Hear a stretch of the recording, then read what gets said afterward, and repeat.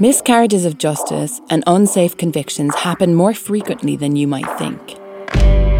They happen due to forced confessions, unreliable forensic evidence, mistaken identifications, and even inadequate defence representation.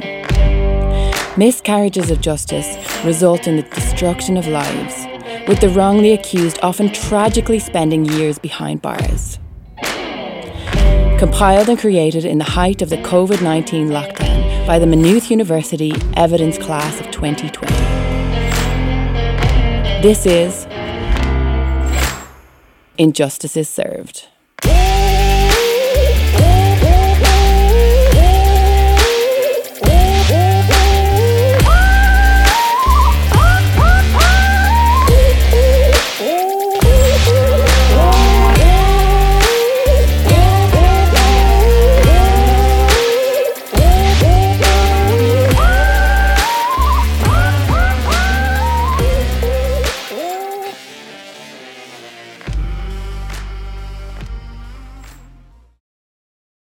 Most people cannot imagine the pain of losing a child, but imagine also of having that pain unbearably compounded by an arrest, trial and wrongful conviction for their murder.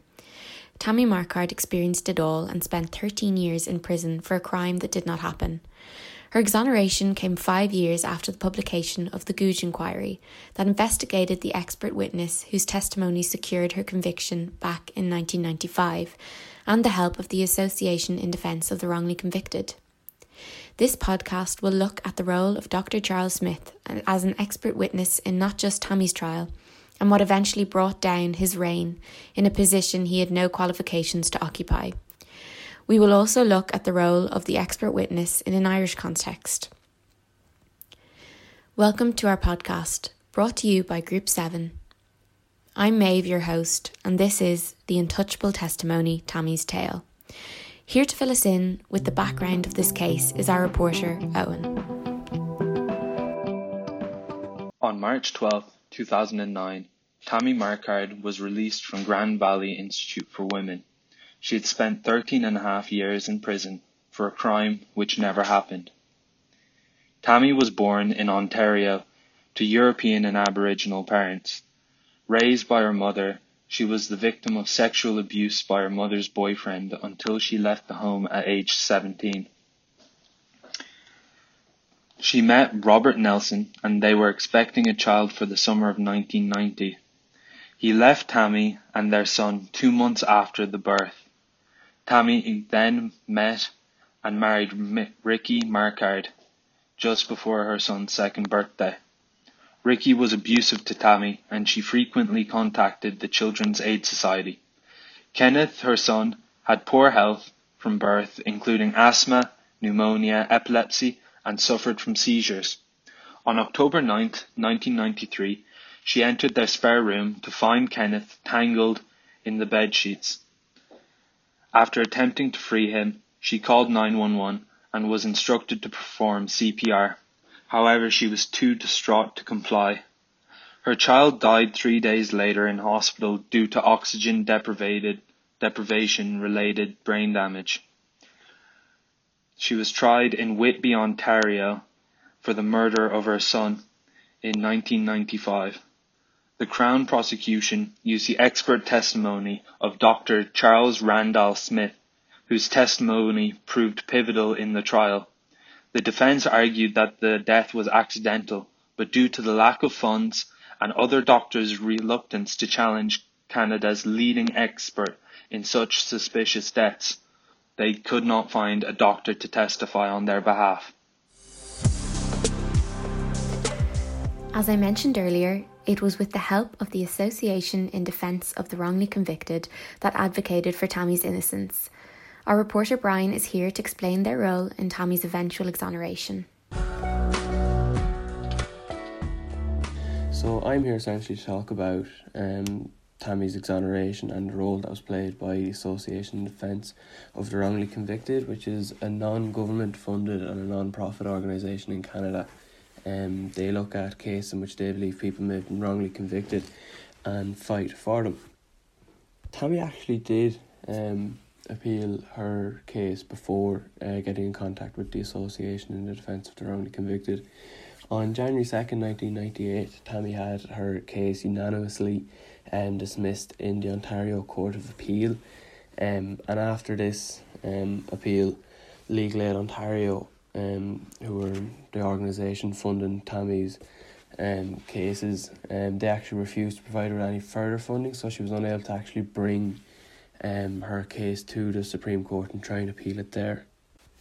So yeah, it was actually Tammy who wrote to the Association of Defence of the Wrongly Convicted. She wrote to them in 2004 asking for help with her case. So suspicions around Smith kind of originated in the early 1990s, but it was actually in 2005 that the AIDWIC, they actually brought to the Chief Coroner at the time, who was Michael McLennan, and the Attorney General, who was Michael Bryant, and they urged that there would be a full public inquiry into Smith's work.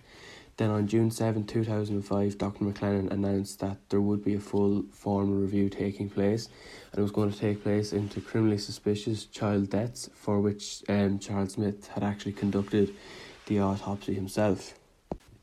As I said, the concerns kind of originated in the early 90s, 91 to be precise. There was a case in which a 12-year-old girl had been acquitted of manslaughter.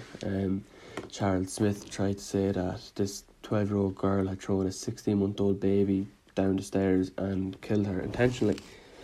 And at the time, Justice Patrick Dunn was very critical of this, and he was critical of Smith's evidence, his conclusion and his methodology to even come to the conclusion, even claiming that Smith had come to the conclusion before he'd done an actual autopsy that he had failed to look for any other possibilities. Smith was one of 10 people to look at the case from a medical expert point of view. 9 of the 10 disagreed with Smith, but Smith himself ultimately said no, that this is how the child died. The Association in the Defence of the Wrongly Convicted became even more concerned with Smith's workings in February of 2003, when they wrote to the Attorney General looking for the autopsy reports in the William Mullins Johnson's case. William Mullins Johnson was a loving uncle who was babysitting his niece, and they'd stayed up watching television at night, but his niece went to bed feeling quite sick, and unfortunately during the night got sick and actually choked on her own vomit.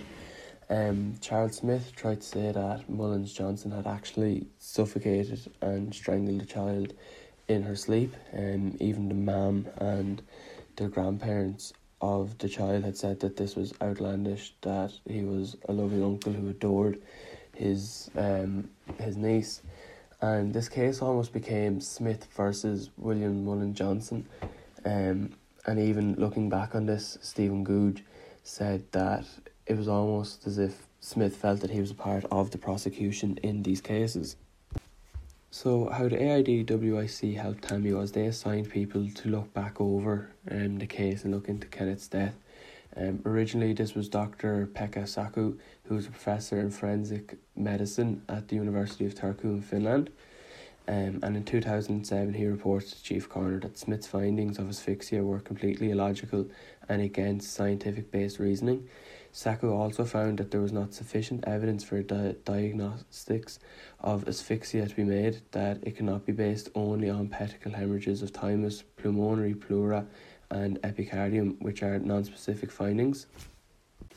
Following the initial report in 2007, in 2008 Dr. Simon Avis was appointed. He was the Chief Medical Examiner for the province of Newfoundland, and he conducted a second comprehensive review of the medical evidence surrounding Kenneth's death, and he also agreed that Smith had wrongly attributed Kenneth's death to homicidal asphyxia, and he concluded that death may have been by epileptic seizure or other natural causes.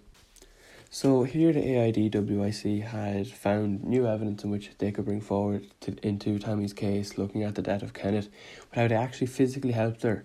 In February 10, 2009, they brought forward an application for leave to appeal Tammy's case to the Supreme Court of Canada, along with any of the necessary applications for the extension of time needed for the appeal. The following day the request was granted with a new date set, and then on March 12, 2009, Tammy was officially released from Grand Valley State Institution for Women pending the decision of her application for leave 14 years on after she had originally gone to jail for the death of her son. On April 30th, 2009, the Supreme Court of Canada issued an order remanding that the case go to Court of Appeal for Ontario for consideration for fresh evidence and determination on whether Tammy's conviction constituted a miscarriage of justice. This process, however, took 2 years, and on June 7, 2011, her conviction was officially quashed and the retrial was to begin in February 2012. Before the trial even began, the Crown withdrew the charges against Tammy. This was no doubt based on the fresh medical evidence of both Dr. Sacco and Dr. Avis, and also a third doctor, Dr. Christopher Milroy, who was an expert retained by the Crown. All three of the doctors agreed that sudden unexpected death in epilepsy could not be ruled out as a cause of death. So after 14 years, the charge of second-degree murder was officially dropped and Tammy was exonerated thanks to the help of the AIDWIC. As we've heard, the miscarriage of justice occurred due to Dr. Chares Smith's expert evidence. Before we look into what that means, our investigator Jenny will do a deep dive into Smith's background and how he got to testify at Tammy's trial, despite inadequate qualifications. Let's take a deep dive into the man who was responsible for Tammy's miscarriage of justice, Mr. Chares Smith. Charles Randall Smith was the head paediatric forensic pathologist at the Hospital for Sick Children in Toronto from 1982 to 2003. He studied medicine in the University of Saskatchewan before joining Toronto's Hospital for Sick Children in 1979, where he worked in surgery. The field of pathology is one based on research and opinion. Surprisingly, at this time, there was no formal training process for pathology in Canada, something that was highly controversial. So by 1981, Smith worked his way into the pathology field, becoming a routine pathologist in the Toronto Hospital. In a mere 2 years, he became almost solely responsible for investigating suspicious child deaths in Ontario for over 2 decades.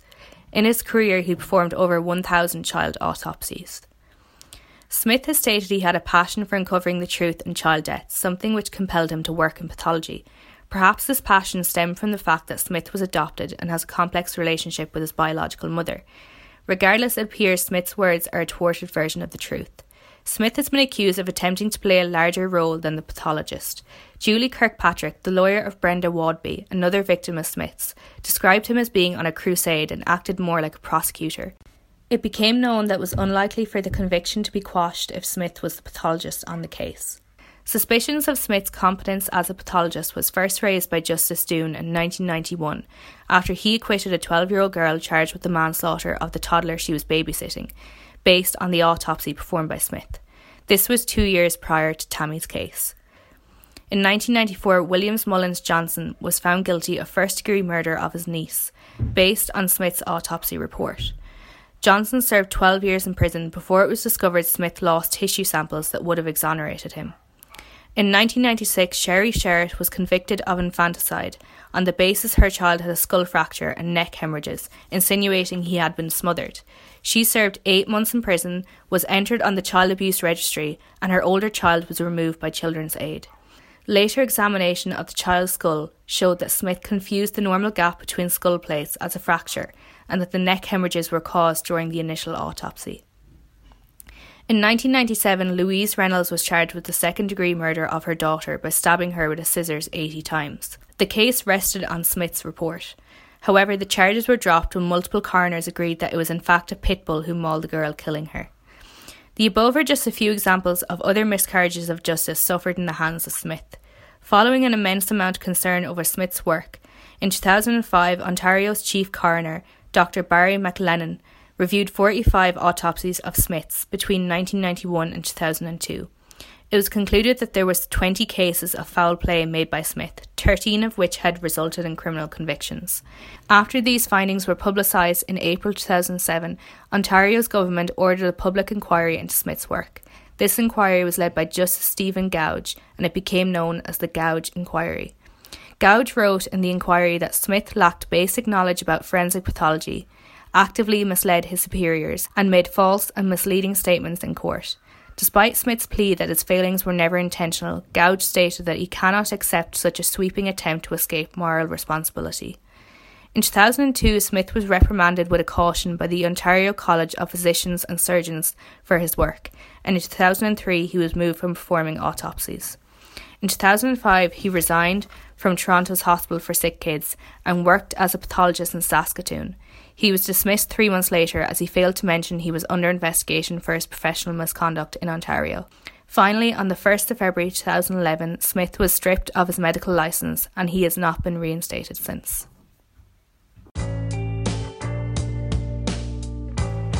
Since before Kenneth's death, concerns had been raised about Dr. Smith. It eventually led to the Gouge inquiry being commissioned, which Chloe will tell us about now. It shone a critical spotlight on Smith's practices and led to his eventual downfall.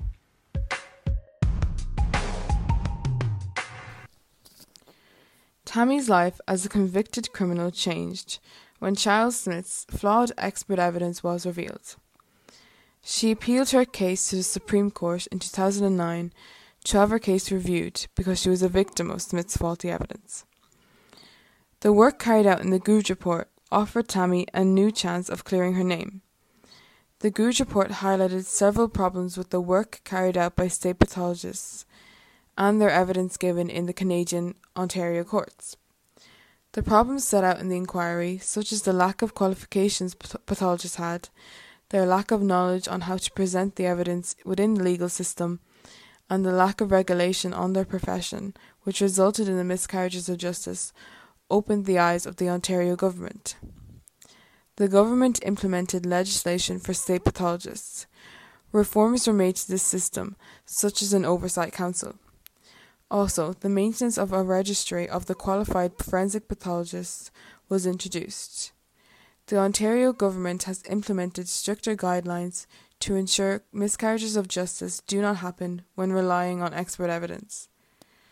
For Tammy, she was granted a retrial in order for the court to hear fresh evidence. In the original trial, the evidence that her son died from an epileptic seizure was discounted, as the neurologists giving the evidence were said to lack the expertise on the subject. However, Tammy would not have to face the experience of another trial as prosecutors withdrew their charges. Tammy's conviction was quashed. Many of Smith's victims were offered compensation due to their wrongful convictions. However, Smith himself has not faced any charges for his crimes. He has only been fined around 3,000 Canadian dollars, on top of his license being taken away. In Tammy's case, she was offered compensation from the government of around $250,000, but she is seeking more due to the 14 years spent in jail. On top of that, she had 2 children taken away from her at birth during the course of the case and the subsequent placement in jail. These children were placed for adoption. She has no idea where they are now. Tammy was just a young mother when she was charged with and convicted of killing her child. Today, Tammy is able to live her life as a free woman. She is a mother again, but is still plagued by the past. Tammy had her freedom taken away from the flawed expert evidence that Smith provided at her trial. The evidence that he gave in court was untouchable, which led to many miscarriages of justice. Throughout his career as a trusted state pathologist, he caused many injustices to people's lives, especially Tammy's.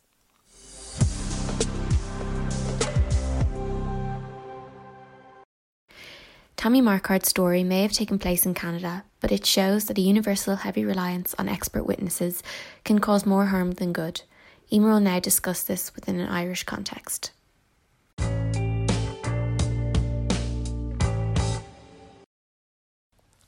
Chares Smith was an expert witness in the Tammy Marquardt trial, but it is clear from what has been discussed with my fellow reporters that he neglected his duties in the role, to say the very least. If we are to examine this with reference to the Irish jurisdiction, one key comparable aspect is the supergrass witness, which played a key role in the diplock courts of Northern Ireland in the 70s and 80s. Like the false testimony of Chares Smith, many supergrass testimonies were key contributing factors to the miscarriage of justices that arose in Northern Ireland. To give a brief summary of the term supergrass, the term grass originated in Britain and was used to describe those who turned Crown's witness in return for immunity, or in simple terms, a traitor. The addition of super was extended to those who testified in many criminal proceedings. In Northern Ireland, it quickly rose to prominence, having first been used to describe Christopher Black in 1981. He testified against many men, and in 1983, 22 members of the Provisional Irish Republican Army were sentenced to 4,000 cumulative years in prison. In that instance, 18 of the convictions were overturned 3 years later. This is only a fraction of the time Tammy spent in prison, but nonetheless, these victims were all robbed of their freedom due to the shortcomings of their judicial systems. This system is comparable to Chares Smith, as both of these men's testimonies were the leading cause of arrests and the subsequent miscarriage of justice. However, they are not exactly alike. Obviously, an expert witness needs to have qualifications to be applicable to give opinions on their expertise, whereas a supergrass can effectively be anyone. But it is worth remembering, prior to Tammy's case and those others who were served an injustice by Mr. Smith, forensic pathologists were not required to have specific training in that field. Chares Smith himself was only a paediatric pathologist. As the unreliable nature of the supergrass informants came to light, it led to the final trial allowing such in 1985. Harry Kirkpatrick's testimony saw 25 members of the Irish National Liberation Army jailed. This clearly demonstrates the weight that was afforded to such evidence, which makes these miscarriage of justices unsurprising. It has to be noted, given that the island of Ireland was experiencing civil unrest and violence at the time, the judicial system was under severe pressure to show justice was being served to those who contributed to such destruction. This obviously favoured the use of such informants, as this secured numerous convictions. Almost a year later, 24 of the men were exonerated. Here, there shows only a 4% accuracy of Kirkpatrick's statements, showing the dangers of such evidence, which ultimately led to its abolition. Ireland has acknowledged the difficulties in using both expert witnesses and witnesses in general in the present day, encouraging judges to exercise their discretion in issuing warnings to juries where they see fit. This aids the jury in mounting the correct weight to evidence, as well as emphasising that no evidence is infallible. Both these witnesses, although not identical, could be contained to the same spectrum. They are both examples of damaging consequences that giving too much weight to evidence can have. The motive of a supergrass to lie is transparent, to win their immunity. However, with the case of experts, while a majority have no intention of creating false statements, their reasoning and the technology they rely upon can innocently be incorrect. In summary, both instances serve an injustice to the justice system and those relying upon it when they are afforded indestructible status as pieces of evidence.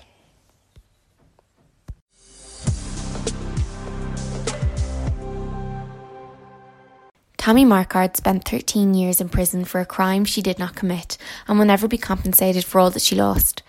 Dr. Chares Smith damaged many lives with his inaccurate evidence and paid only a small price for doing so. Without a formal review, who knows how many more people could have been wrongly convicted.